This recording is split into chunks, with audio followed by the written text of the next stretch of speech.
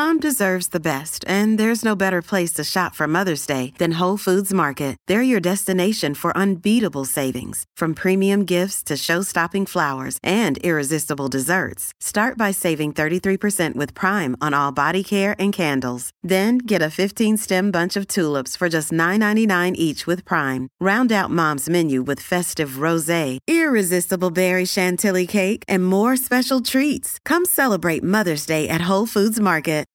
This episode is brought to you by Shopify. Forget the frustration of picking commerce platforms when you switch your business to Shopify, the global commerce platform that supercharges your selling wherever you sell. With Shopify, you'll harness the same intuitive features, trusted apps, and powerful analytics used by the world's leading brands. Sign up today for your $1 per month trial period at shopify.com/tech, all lowercase. That's shopify.com/tech. You're listening to Izzy and Kempy for breakfast on SENZ. It's 7:28. Call us anytime, 0800 150 811. Warm up this morning with a hell of a coffee. I've just got mine starting at 4:50 at your local night and day. And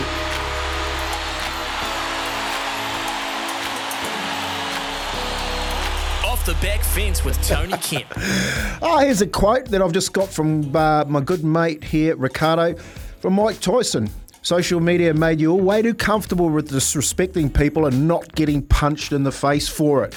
And a lot has been said this week about the trials and tribulations of our sports teams, and especially about the rise and fall of the underdog. And if you take time to think about the term rise and fall, how many times have we seen teams or individuals deliver outstanding results one week and absolute shockers the next, and have to ride, as Amelie put it, an emotional roller coaster? With the advent of the mobile phone and instant social media on any given day, you can have the wide world of sports at your fingertips. And while on one hand you get your daily dose of news through different outlets, social media offers individuals a unique opportunity to voice one's opinions or deliver unsavoury comments, most of the time determined by the rise or fall of teams or individuals. While we live in an age where our athletes are expected to suck it up and deliver, it's absolutely astounding to me that some people believe that athletes are not as vulnerable as the person delivering in an opinion piece. And that's the truth in itself right there. If you were to look yourself in the mirror the next time you deliver an opinion, would you consider how it would make you feel if you were on the receiving end?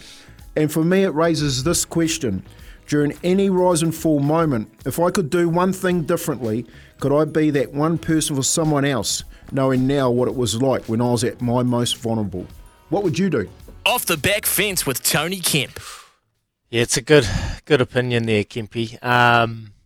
Very passionate about this little piece. Like, you can have an opinion and you can have your say. That's vital. It's important, 100%. I think it's the way you word it and the way you're delivering the messages is probably key. You know, people are going to have bad performances. People are going to struggle on their chosen day.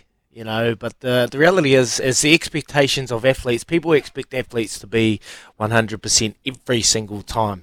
There have been games when I've played, and I haven't played too well, but there's been so much going on in the background, dealing with flus, sickness, illnesses, or, dealing with struggles at home. Kids, family, they put so much pressure on people that it's difficult to juggle. But that's not, it happens to everyone too. Workforce, everyday life, there are people that just have those days, and that's okay to have those moments. But when you're in high sport and high-performing sport, those days have to be very limited. The phones and the way that the world's gone. We're in an industry, lads, where we've got to have conversations and we've got to talk the tough topics. And we love doing it. And we're passionate about it. And we know you at home love sharing those thoughts and being about it. I think it's just the way we deliver those and just be wary of it. I struggle with trying to rip into a player or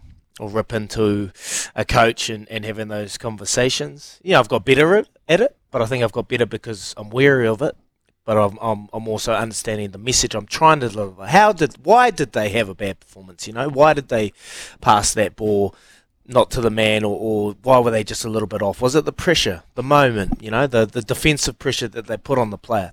there's just so much factors that go into it, Kempe and Ricardo, that we can delve into. But we'll shoot off. We'll come back. We'll get a bit more reaction after this. 8833 0800 150 811. We had a catch up with Millie Kerr, and I really enjoyed it. She's doing some big things in the mental health space, just normalising those conversations. I know out there, many of you will be dealing with your struggles if you're brave enough. Have you got any tips, any pointers, anything that helps you get, like yesterday I had a little comment, I'm having a shit day, but this is what I do to get out of that little slump.